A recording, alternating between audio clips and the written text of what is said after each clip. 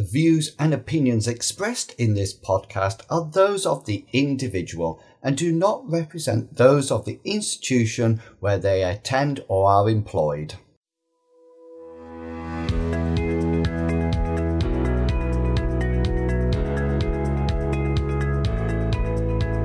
Hello and welcome to the Education Debate, a podcast where we debate issues relating to education and learning. My name is Ian and I'm joined by I think we need to decide on a collective noun. Are we a posse, a group, a gang, an intellectual gathering? What do we think? What's your thoughts? I don't think we can be an intellectual gathering. I don't think we're that good. Speak for yourself. What are we going for? Shoal. A shoal. No, I'm joking. I'm not going murder of crows. I'm not going. Well, your idea of a school, I thought. Yeah. I thought that's quite good. A school is perhaps the most topical, with it being education. So if we steal and become dolphins... School or gaggle, isn't it? Gaggle. We go for school. Okay, take two. My name is Ian and I'm joined on the Education Debate, which is now a school, by a wonderful group of people, and in order to allow you to get to know these people, they are going to do their introductions, and in this episode they are going to tell you one thing that they could not live without, beyond the need for food, water, shelter, love, etc, etc. So, off you go. Peter, I could not live without a guitar. My name's Kerry and I couldn't live without stories, particularly through theatre. My name's Katie and I couldn't live without my microwavable slippers. Every episode. They're really good. Height of comfort though. It is the height of comfort. So, you put your slippers in the microwave. They've that got like will warming have beads and food. Yeah, the design. Not just once you find and then you walk around. Do you have a separate microwave to what you put your food in? I put them in like the slipper bag, the microwavable slipper bag. Sweet. I've never heard You've got of an idea now. I think I've got one of those things that you put around It's your like neck. that, but the same beads inside, just in slipper Fantastic. form. Christmas list sorted. Yeah, go on, who's next? Hi, I'm Tom. I couldn't live without my sailing, as I find it a great form of escapism. Hi, my name's Arthur, and I've gone quite abstract. I've gone for knowledge, because I don't see much point in having food, water and shelter unless you know how to use it. Interesting. If you had the ship, if it was a desert island, then you can sail. I learn something get new back to every single episode. Okay, so before we embark on the lively discussion, because I'm sure it is going to be lively, I'd just like to take this opportunity to say thank you to you all for listening to us. You know, we breached 100 plays with our first episode and it's getting better and better and better, so please do not forget to subscribe to the podcast, share it with your friends and colleagues, and if there's a topic that you would like us to talk about or even questions that you would like to send to us, then please do so. You can find the contact details in the show notes below. Okay, so I must confess that this month's topic idea did not come from myself. It came from Arthur, and it's. I am saying this. I am quite nervous about today's debate. I am sat here ready to. I need a gavel. I need a sort of like an order, or like that's what I do, because with the general election just around the corner, it seemed a golden opportunity to bypass all the discussions about the NHS and Brexit, etc., to look at what the parties are promising us in their manifestos for the future of education. So we're focusing on education. But before we get on to that, I read an interesting article about how much parties spend during the election. Political parties spending is also capped at £30,000 for each constituency. So if a party stood a candidate in each of the 650 UK constituencies, did anybody know that there were 650? I did. I did not. I will put my hand and say the maximum amount that will be spent on the general election will be £19.5 million. What do we think? think that's obscene. Makes an obscene amount of money. I couldn't get over it. What do you get for that? Well, I think a lot of it is on the actual mechanics, making the polling stations, postal votes and whatnot.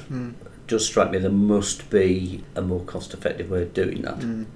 You have to think as well that transport comes underneath that as well, so that an awful lot of that money will go towards petrol and fuel, so that'll take up a huge amount of money. Yes. Thanks. Yeah. Well, did it shock the rest of you? Or did you not even bother? And this and that? I mean, it's a shocking amount of money when you put it, when you actually look into it, it's a shocking amount of money. But there's so many figures, read a lot of figures for different things, that this sort of all blended, the amount of figures all kind of blend into one with me. I'm sort of thinking, it's another obscene amount of money, but all of these are obscene amounts of money. That anything seems a lot, really. I think it's one of those things that I never knew how much they actually spent. No. But it was interesting that it's capped at 30,000, so people can't spend more if they had. It's, constituents have to be capped at 30,000. So is that an equal playing field, I wonder? I don't think it is, because I bet there'll be a lot of parties who cannot afford to spend up to 30,000 in each of 600 plus constituencies. It'd be interesting if they didn't have the cap, what they would go up to. I never thought It would about be that. it would be perhaps truly extreme amounts of money, but And do they put, does more money equal more votes? Are they making that link, or And just a suppose shinier advert? it's how they use that money as well. For instance, there's been far more of a concentration on a social media campaign this time around than there has been in the last general election, and that may really change the balance of who wins it. Including a very sneaky change of a Twitter, I think came up. I'm not mentioning by whom at all, but I thought that was a little bit... Twitter did respond very dramatically to that. Twitter always does. Good old Twitter. It does concern me that to an extent democracy can be bought.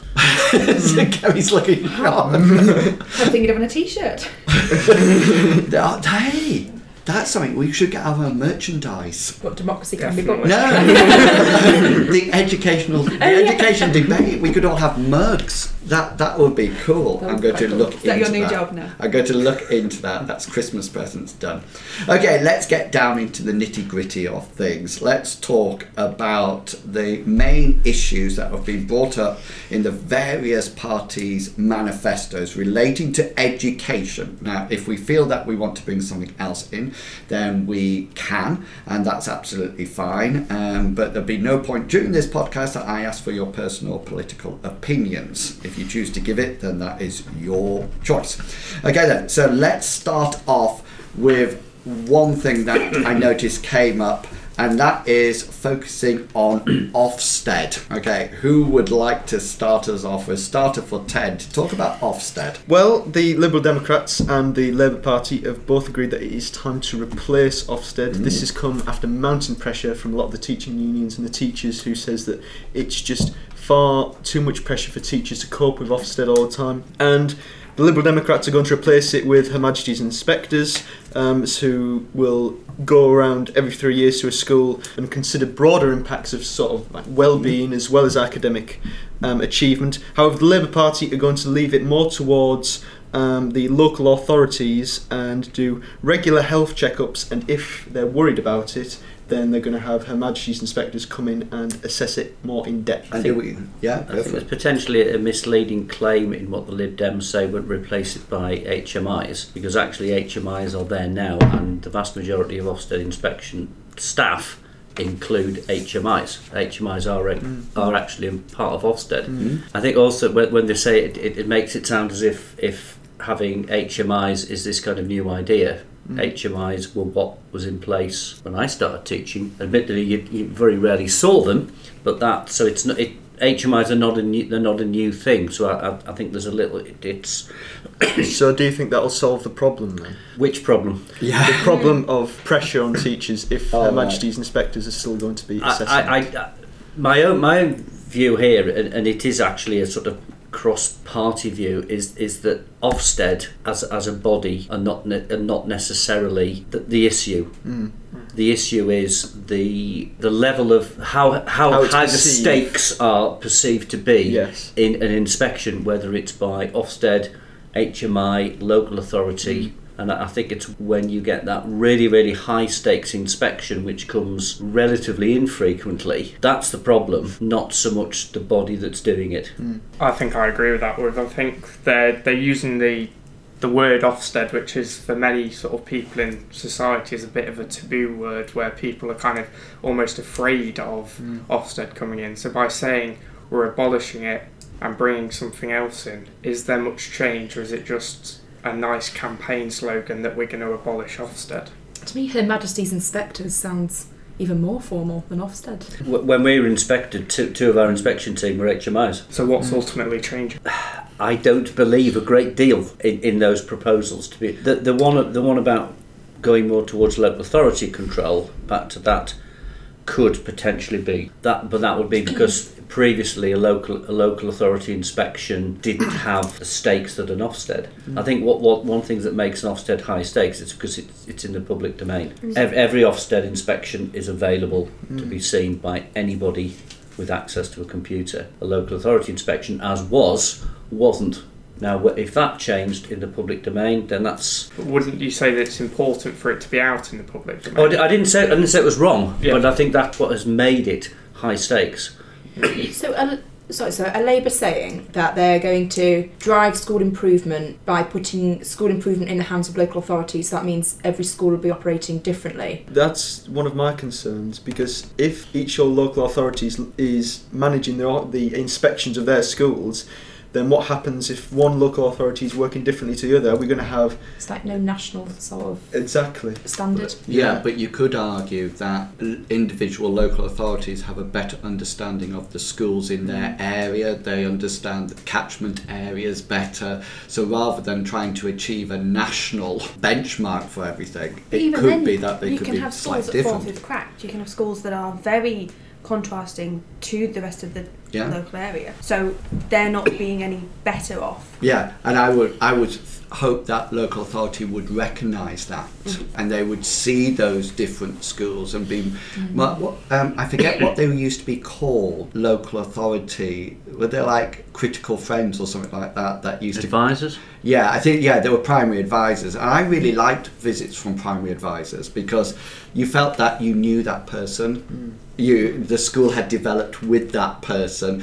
They were very critical, and said you need to do this, but I felt that I had a relationship with them rather than just all of a sudden in comes Ofsted. I think the difference in perspective is whether that process it's how that process is aimed at school improvement. So one view is it's a critical friend, it's somebody working alongside one particular school who can advise and follow up. The other view is somebody comes in and holds them to account to a set of standards, but both would claim to be aiming to improve the school, but those are not the same. Those are two different mechanisms. So would it be hard for a teacher to change local authorities? As in, let's say if you were teaching in one local authority and you moved to a different local authority? No, I wouldn't have thought so. I wouldn't imagine that perspectives would be so different. That different. Yeah, okay. When you're looking at the impact of, how well-being is in schools,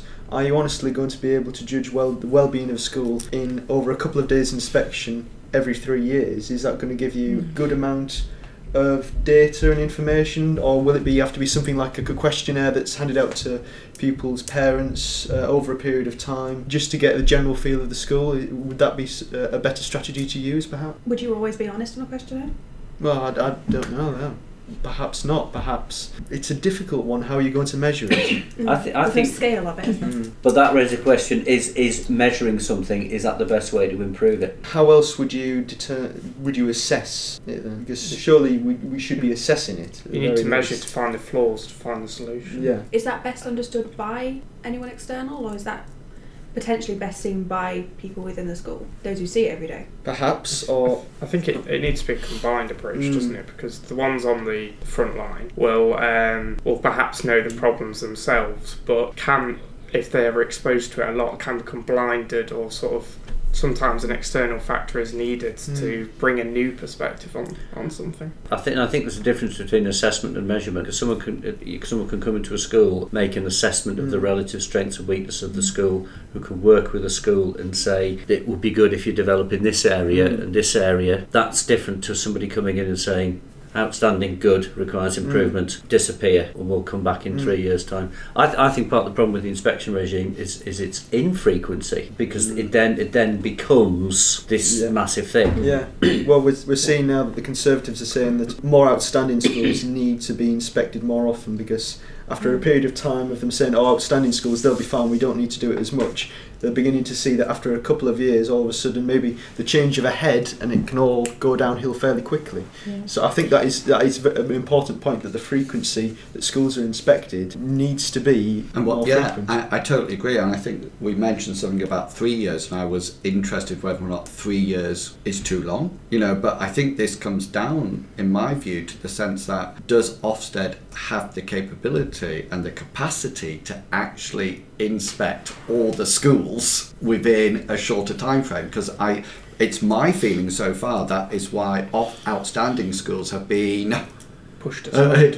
Left. It's a resource management. It's nothing to do with Ofsted or anything like that. It's just they don't have the capacity to actually do it, and so the outstanding schools have been left. But don't the government give Ofsted money to do that? Surely if the government are giving Ofsted money, then they can find that capacity to. It's a finite amount of money. Yeah, it's not anything. It's not a bottomless pit. No, true. Do you think outstanding schools need to be Ofsteded more? I think every school should be measured at an equal amount of time, really, to be at the same assessment level.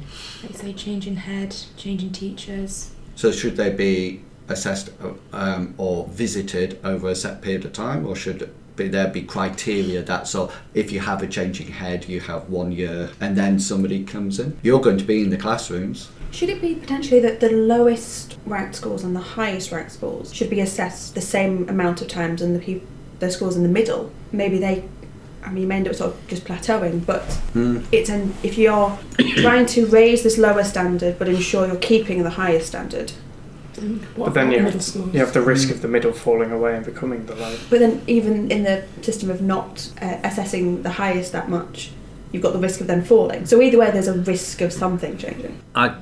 My own view is I think you should remove the grading for inspections, because that has become the utterly dominant thing, and replace with something that is focused on school improvement, not improving my school's grade. So just you can improve in this area and this area. Yeah, but not giving it a term. Yeah, and I don't think that is necessarily a cop out. I don't think it's an easy option, but schools are obsessed by their Ofsted grade, and I would challenge virtually any school who would say. You would say parents are interested in it. But then parents become obsessed with grades. Estate agents have become obsessed with grades. These are the schools in your area which are outstanding, and they're not. These are schools in your area which have been graded as outstanding, and I think it's almost become an unchallenged logic in society that if you're graded high, you are better, and I don't think it's necessarily some schools are better at playing the system. So if we brought it back to the election, what the parties are declaring, would that grading system actually change if that's the issue, if they did abolish Ofsted? If the Green Party won. Yeah.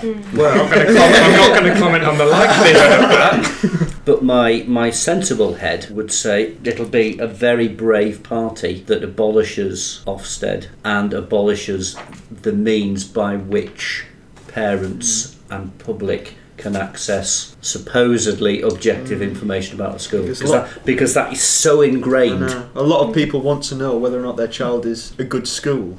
Well, not in the sense of the word "good" being used in Ofsted's manner, but is it actually going to be a good school for them to go to? Because that system was established under the Conservative Party, but it survived and grew stronger under 13 years of Labour government. So I I think it would be a brave government that removed, even if they abolished Ofsted, that removed that way of reducing a school to a word or a number. But I don't know if abolishing Ofsted will appeal to parents who aren't teachers. I don't think it would appeal to parents. No, I don't think, because I think my mum's a teacher, so she understood the importance of, she understood how much kind of stress and strain Ofsted can cause. Whereas I think if I was a parent who didn't have any kind of insight into the education system and how Ofsted worked, I'd be like, oh no, we've got to keep Ofsted. Like Ofsted, let's keep it. And I want to know that my child's going to.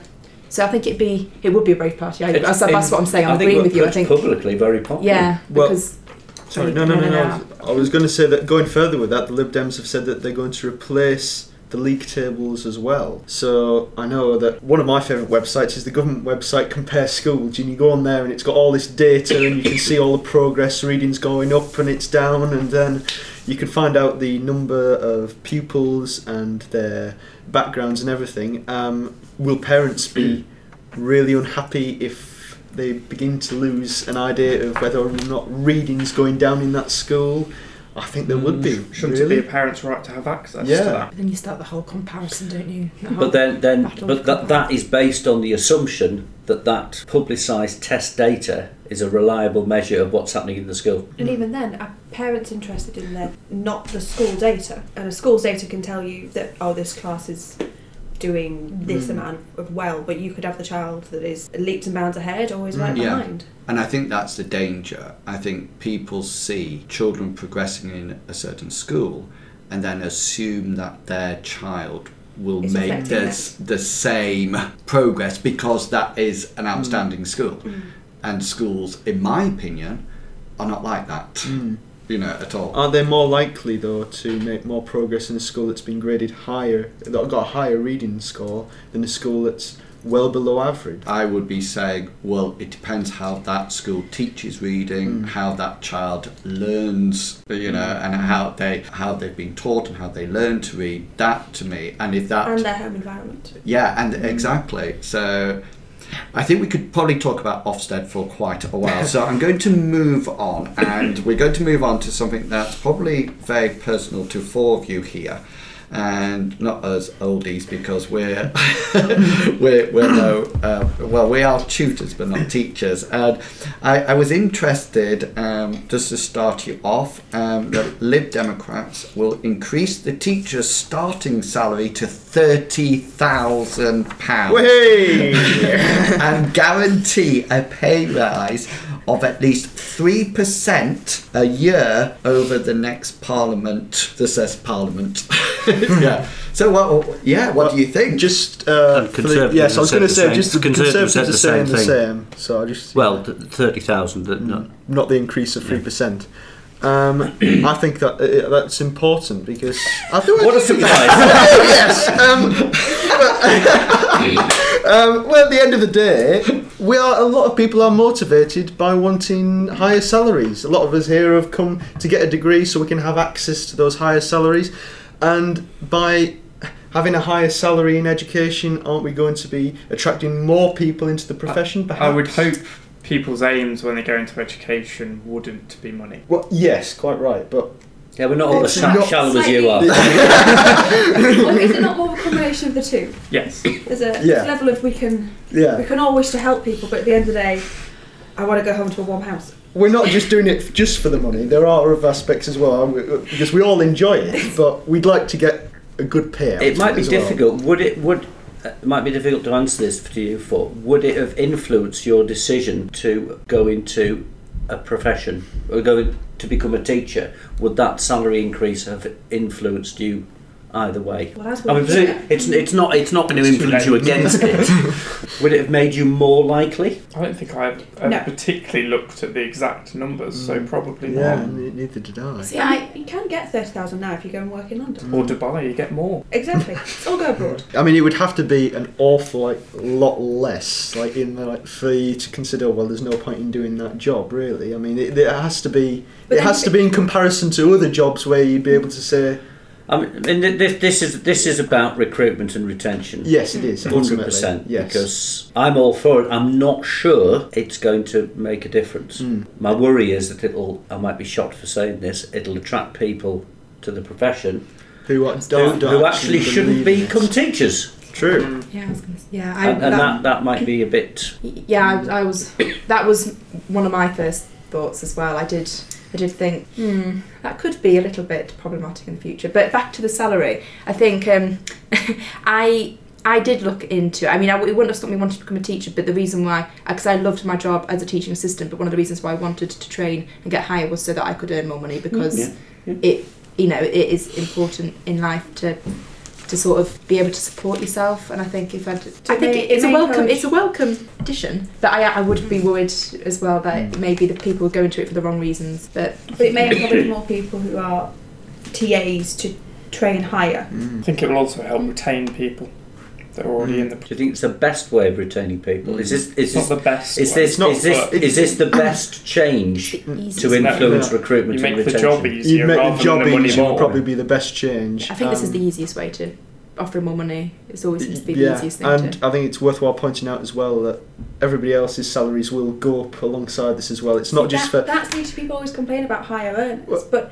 if you raise the lowest earner, you have to subsequently raise the highest. There's no catch-22 with this. It's not raising the salary but not paying for holidays or anything. No, it's just they're just raising the salary. No, because that would involve a change in statutory teachers' paying conditions, and that would be a minefield. Just checking.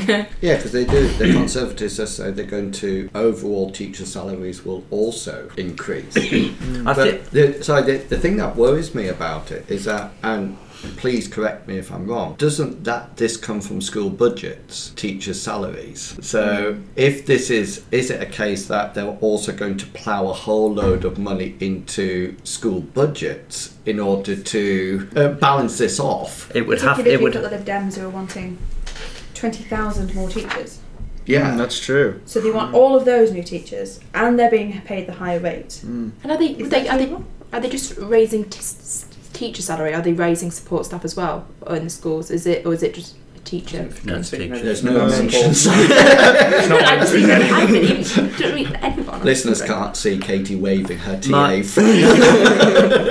My worry with this is that it's a sort of popular, apparently easy fix. I mean, it's an easy fix because all you do is chuck money at it. Yeah. Whereas tackling, I don't think teachers are leaving the profession because of the salary. It's more to do with the actual job itself and pressure. But that then gets wrapped up in the whole thing about tests and OFSTED and accountability. So I think both these first two issues. There's no silver bullet. Are related. So is it clickbait then? Mm-hmm. So what, sorry? Is it clickbait? Is it something there just to attract full votes? Because that's what people want to hear. A bit like you were saying, Tom, about saying you can get rid of OFSTED. There's an element of, we can say we're going to do this. And I mean, there's part that a party can say anything when they're not in power. But also, you can say that this amount's going to go into it, but you never know how much that may actually come to fruition. I mean, similar things have been tried with things like bursaries for PGCEs. There was a point where there was a bursary for all primary PGCEs.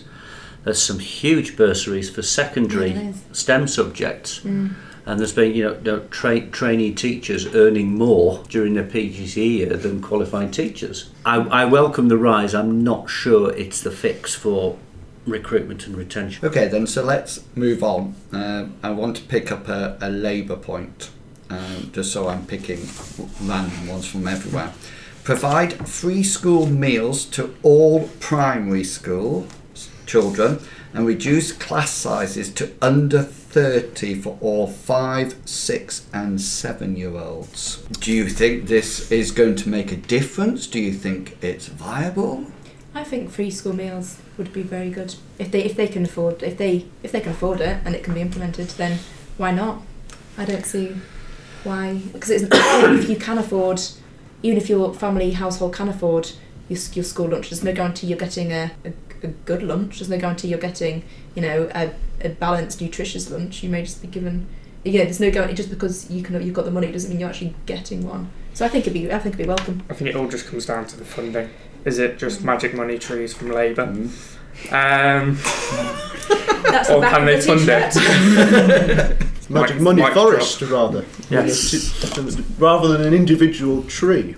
No, individually, we all get a money tree. That's a hell of a big forest. That's the 30,000, the money tree. There we go. I was just wondering what happens if primary school children do not want a free meal.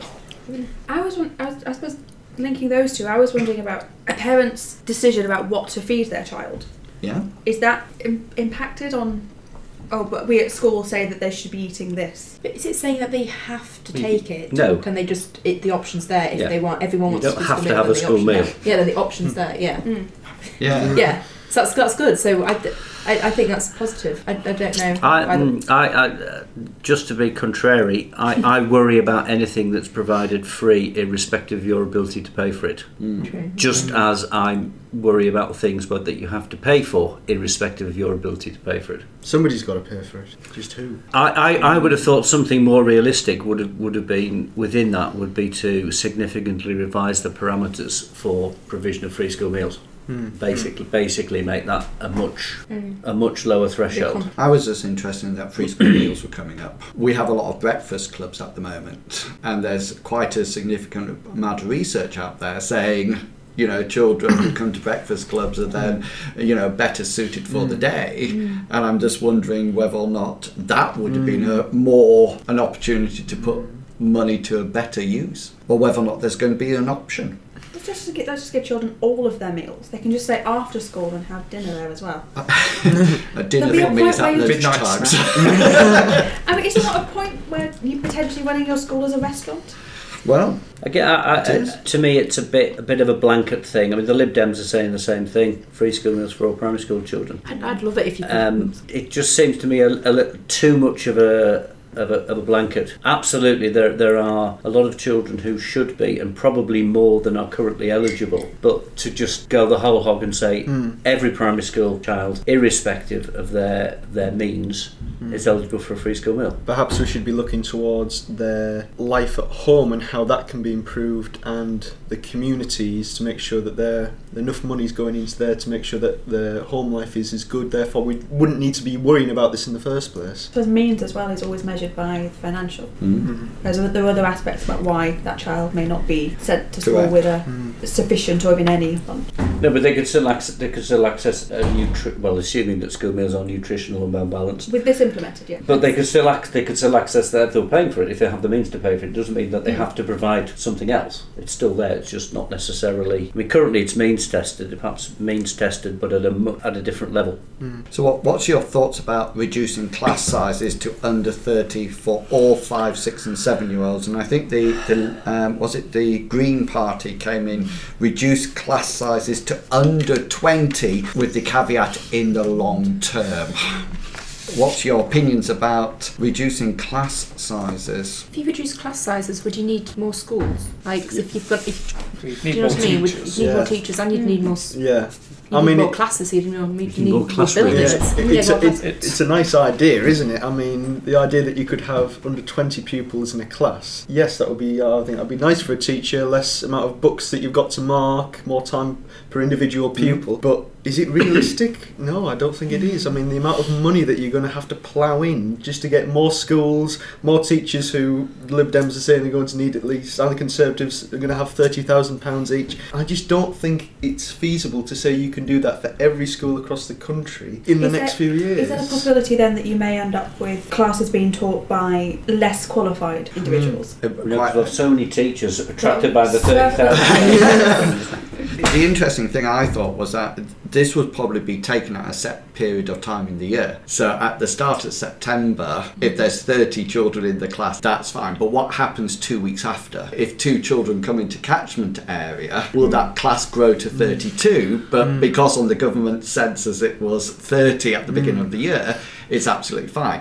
And if it's not that, you might have a class of 31 child comes in and then suddenly you have to split the class. Well, Ian will remember in the days before we joined York St John, and I can't remember who introduced it, but there was a 30 limit on reception and key stage 1 classes, and I don't know what happened to that. I don't know whether that... I'm not sure whether it was statutory or... I can't remember, actually, but it was a thing. Reception key stage 1 max, and that was nationally. I don't know what happened to that. So here's a question for you teachers. What class size do you think is a good class size to teach learning effectively? Because I'm just amazed that they've just picked this 30 out of the air and they said, oh, let's pick a nice round number, 30. And then the Green Party says 20. You know, so 30 does suggest that if you had 31, it would be dire. yeah. I think the number needs to be even. Just so you can have tall partners. Like whatever, just as long as it's even. But I don't think 30. I don't think that's a new number. My whole life, you kind of think if I've got less than 30, I'm doing all right. If I've got more than 30, it's getting a bit leery. Yeah. But 30 is completely random. Yeah. It's a historical. I don't know of any research that backs up sub 30 happy days, over 30 nightmare. Depends on the teacher, so it's sort of quite a vague thing to say, because if you've got a really talented teacher in a bigger class, it might not make a difference, but if you've got a failing teacher in a small class, they're still going to struggle. I would say a lot of it would come down to the classroom size. I've had large classes in quite small rooms, and it just makes it difficult to manoeuvre around the room, and for the children and for yourself. So it's less about how many children you've actually got to teach, but how many you can fit comfortably into a room. Yeah. If I had a child, I'd be worried about sending my child to a class that had too little children in, because then I'd be worried that there's more chance of them making friends and finding a good friend if there's more children than if there's less children. But then from a teaching perspective, would I want huge classes just so children have friends? So what's too few and what's too many? Well, I think I don't know really. If I'd say like under, well, not very. Okay, too few would be a very low number. I'd say such as. No, I'd say no. I think. I mean, I know some private schools have like 10 children in a class, and I think with 10 children, do you have a chance of getting your social skills might be a bit further behind. I think with more children your child gets exposed to more or something. You were trying to say that my social skills are far behind, potentially. But like if you the more children you come across, the more children you engage with in a classroom, sure, the more exposure to different children you're going to have as a child. But that's just that would just be a query. I'm not saying that is the case. No, it's fine. No, it's fine. Don't worry. Having been to a private school, in the first classroom I was in, there was 7 of us. I like 7, but that's an awful number. I really do like 7, but why is it an awful number? well, it's always going to be odd, isn't it? You can't do anything You have to with. be in the, absolutely. You've got to be even. I would be that child who's always left out. I don't know. Would it depend on what type of 7 you'd got? I doubt you'd be that bored if you'd got the extremes in. But you some of them. can't even have a decent PA lesson with 7, can you?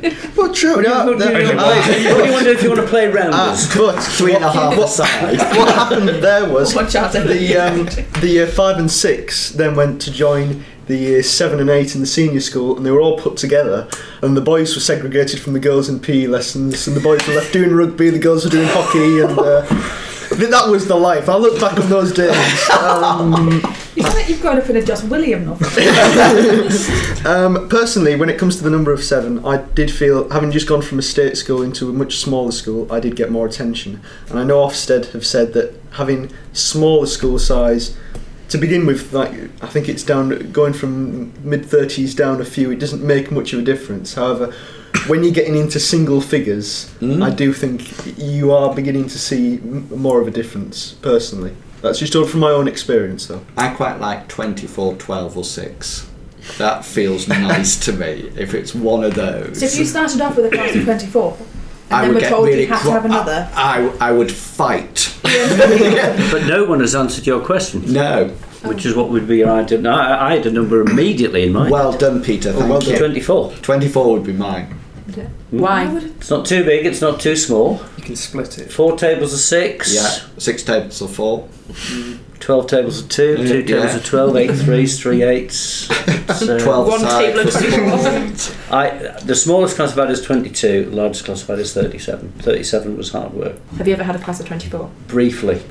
And that was the idea. Briefly. I quite like 24 actually. Oh, with conversion. So if the average is probably, what, about 34 to 30, somewhere around there, 34, 35 children in the I don't class. think it'd be as high I as think that. it'd be less. But I think So that's would about dropping 28. it down to 30, is that going to make that much difference? 2018, average class size 21.7. In the state sector, Reference. Yes. I think the problem with all of these claims is they're based on the assumption that if you reduce class sizes, the quality of education will necessarily be better. And I think that's a rash assumption. Update 28. 28, That sounds, Yeah. 28.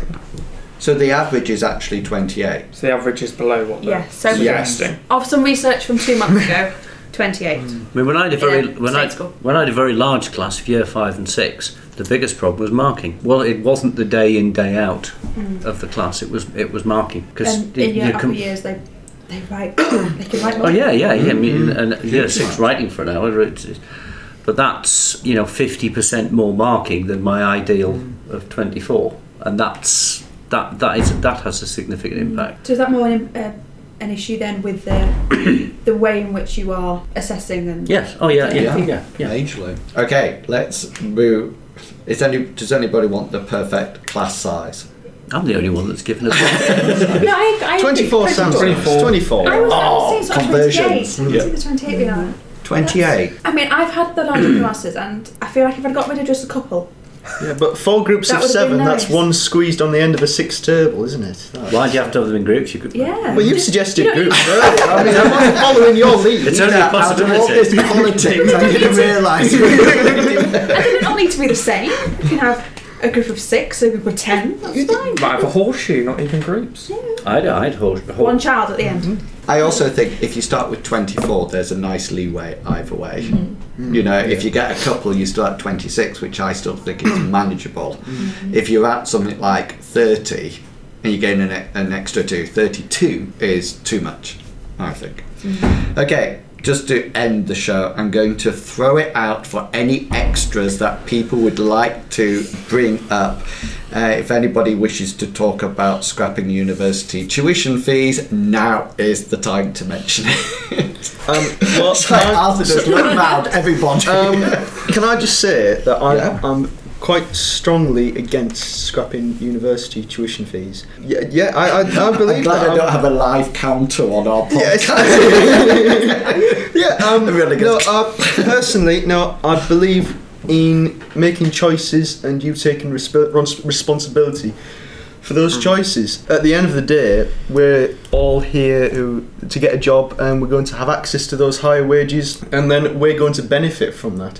And the idea, we'll pay for our education, our tuition fees essentially, but the idea that some mythical billionaire is going to pay for it is just, it's fantasy. And at the end of the day, I believe that it will have an effect on the vast majority of the society, including the very poorest, and they're not benefiting from it. So why should they have to contribute? I have a bit of a middle ground. I am in favour of the tuition fees, but I don't feel that the level that they're at the moment is correct. I think they should be lowered to a balance, because I don't think it's fair that we're paying so much when people paid nothing. I think it should be somewhere in the middle. So as you say, there is a contribution, you are paying towards it, but it's a sort of a middle ground, somewhere around, I can Yeah. agree with somewhere that. about 4. No, 3. Do you mean people 3 or 4? people like me and Ian? You mean? Very quiet when Tom says that. Why do some courses get it free? But like some courses don't have to pay their tuition fees, like nursing, midwifery. They all. Yeah, but the tuition fees are paid. They're paid by the NHS. True. Do you think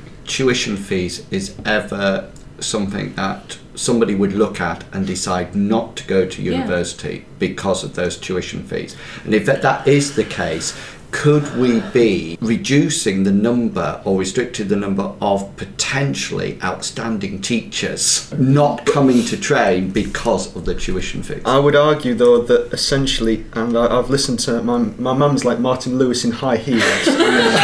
She's. I really hope she's listening. And I hope she doesn't sue. I mean, essentially, we listen to this, and if we don't benefit from this degree and have access to those higher wages, then we don't have to worry about the debt. We've seen how much debt is never actually paid. The vast majority of it are written off. Therefore, I don't think it should be something to be seen as a barrier. If you're not benefiting from your degree, then eventually you may not have to even pay for. But there's an argument that so much has been written off that the system is getting, and that I think that the amount that's been written off is increasing. And it's very, very, very close to the point where it wouldn't cost any more to just publicly fund. I think then we need to look at those figures carefully to make sure there's a correct balance, because we need to make sure that the people who are benefiting from their degree and the job salaries that they are earning actually make a fair contribution to society. So is the only reason to go to university to get a better job? No, it isn't, but I think that overall it is having an impact on the rest of your life and your job later on, and therefore I think it is a prime issue, if not the main issue. I can understand that there are other issues to going to university. It's the majority issue. Yeah. I think, I just realised, so if you pay more student loan back, don't you, the more you earn, the more you earn. So if we do start earning 30,000 a year and 3% increase, we're basically just going to be paying more student loan back. So will we actually see this pay increase? It's not that significant. Yeah, but you're paying back. Yeah. You don't pay back more loan. You pay back more of it. You pay it off more quickly. You don't end up paying more. You end up paying less money because you pay. I would have thought it's like an extra tax. Well, that was something that the Brexit Party said, that they weren't scrapping tuition fees, but they were going to. So I have to find this bit of paper. They're getting rid of the interest. Which I quite like that. But then there were comments about whether that was actually sustainable or not. It's an interesting one in terms of you'll still have the debt and you have to pay it, but you don't get the extra. And it's a loan. So. I was surprised, and it might be naive. My eldest son went straight into graduate level employment after graduating, and so started paying off his loan immediately. My second son didn't go into that level of employment till about February, Easter, after he started. So he wasn't paying his loan off between the end of finishing and I was surprised to find out that he was paying interest in that period. And I don't know whether that was me being a bit naive, but that really surprised me. At the point at which you're not earning enough to pay it off, you're still accruing interest, which... Whilst I think on as well, I actually think that there is an argument to say that by having tuition fees, it actually benefits more pupils from disadvantaged backgrounds to get into universities. Because I think that if we scrap tuition fees altogether, then there is likely going to be a vast increase in the number of applications to go to university. And if that happens, then universities may end up capping the numbers, and you have to think who's going to lose out most to that, and it may quite well be the most disadvantaged and people from poorer backgrounds whose education has been let down. That would depend on the system that replaced it. Yeah. Because what was there before was not just self-funding. My parents didn't have to find the money to fund me through university, because then there were grants. Basically, there were grants, and there still are grants now, but there's a mixture of loans and grants. Then it was grant, and my parents had to pay some top-up, which I did. That's still the case with loans. So it would depend what replaced Wouldn't it. Wouldn't it come down to that those with higher grade, sort of higher grades who've done better in their exams are more likely to get in, and therefore they are more likely to be from parts of education that have been really good and more of a wealthy background. Really controversial, but isn't university supposed to be for the top slice? Isn't university inherently elitist? I can't gain access to a football academy because I can't play football. It's a really moving story. Every stage up our current system you go, people drop off. Yeah. Everybody does primary school. Everybody does GCSEs, but not to the same level. Yeah. Some will go on to do A levels and further things. Fewer will go on to do university, and so on and so on and so on. And it is an elitist system. It is, but I think it's important that we allow the very poorest in society the opportunity. But that's what I'm saying. The removal of loans shouldn't. It depends what replaces them. Yeah. Okay. If the replacement disadvantages people on the basis of finance, it would be fundamentally wrong. And I think those opportunities should not just be to gain access to university. I think those opportunities should be right the way through education, so they can develop learning, they can enjoy it, build up that curiosity, and then eventually think this is what I want to do. I mean, there's an argument that too many people go to university. Yeah, I mean, look at the amount of TAs that have. The TAs go. No, the TAs. That's a good question. Sorry, I immediately thought that. The TAs go to have to get a degree. They don't, do they? No, they don't. No, nowadays you have to have a level 3. Okay. Or level 2. That's a diploma. Katie, can you just put that down, please? The Blair Labour government had an explicit target for 50% of all school leavers to go to university, and that was hugely different to my day. That. Yeah, but I'm not sure where I stand on the argument, but there is an argument that too many people go to university. Yeah. I don't know. But then they were talking about if you get rid of the Tuition fees. Thank you, the tuition fees. That this may end up meaning that universities are getting less money, and then as a result of that, they may have to cut courses, and the university's already struggling, which may mean they just can't. Or increase class sizes, so everything's taught on a lecture. Or is it that universities are maybe struggling to deliver the number of courses that they are trying to deliver? Maybe the universities need to do fewer courses, and whilst they may downsize, that then is still manageable. What is difficult is to deliver the wider the range of courses. I would imagine that makes it harder to deliver. It's like delivering a wider range of subjects in secondary school, which is why some secondary schools say we can't do X, Y, and Z. Okay, we're just about to hit the hour, believe it or not. So, anybody want to say anything before we go off air? Now is the time. I would encourage all listeners to vote. Yes. Here. Absolutely. Very much so.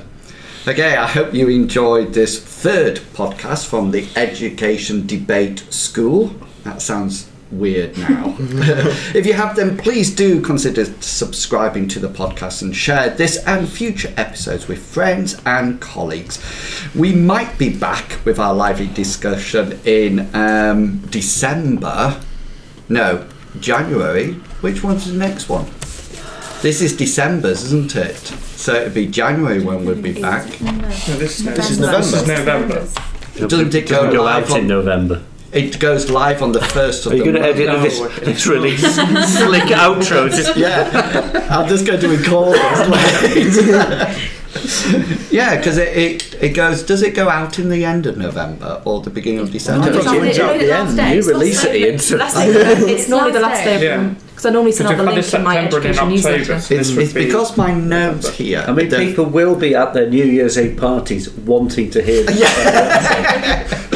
Well, until next time, it remains for us to say, until next time, please enjoy your teaching and learning, and it's goodbye from me. That's your cue. Bye. Bye. And it's goodbye from them. I really need to work on that. Let me just pause.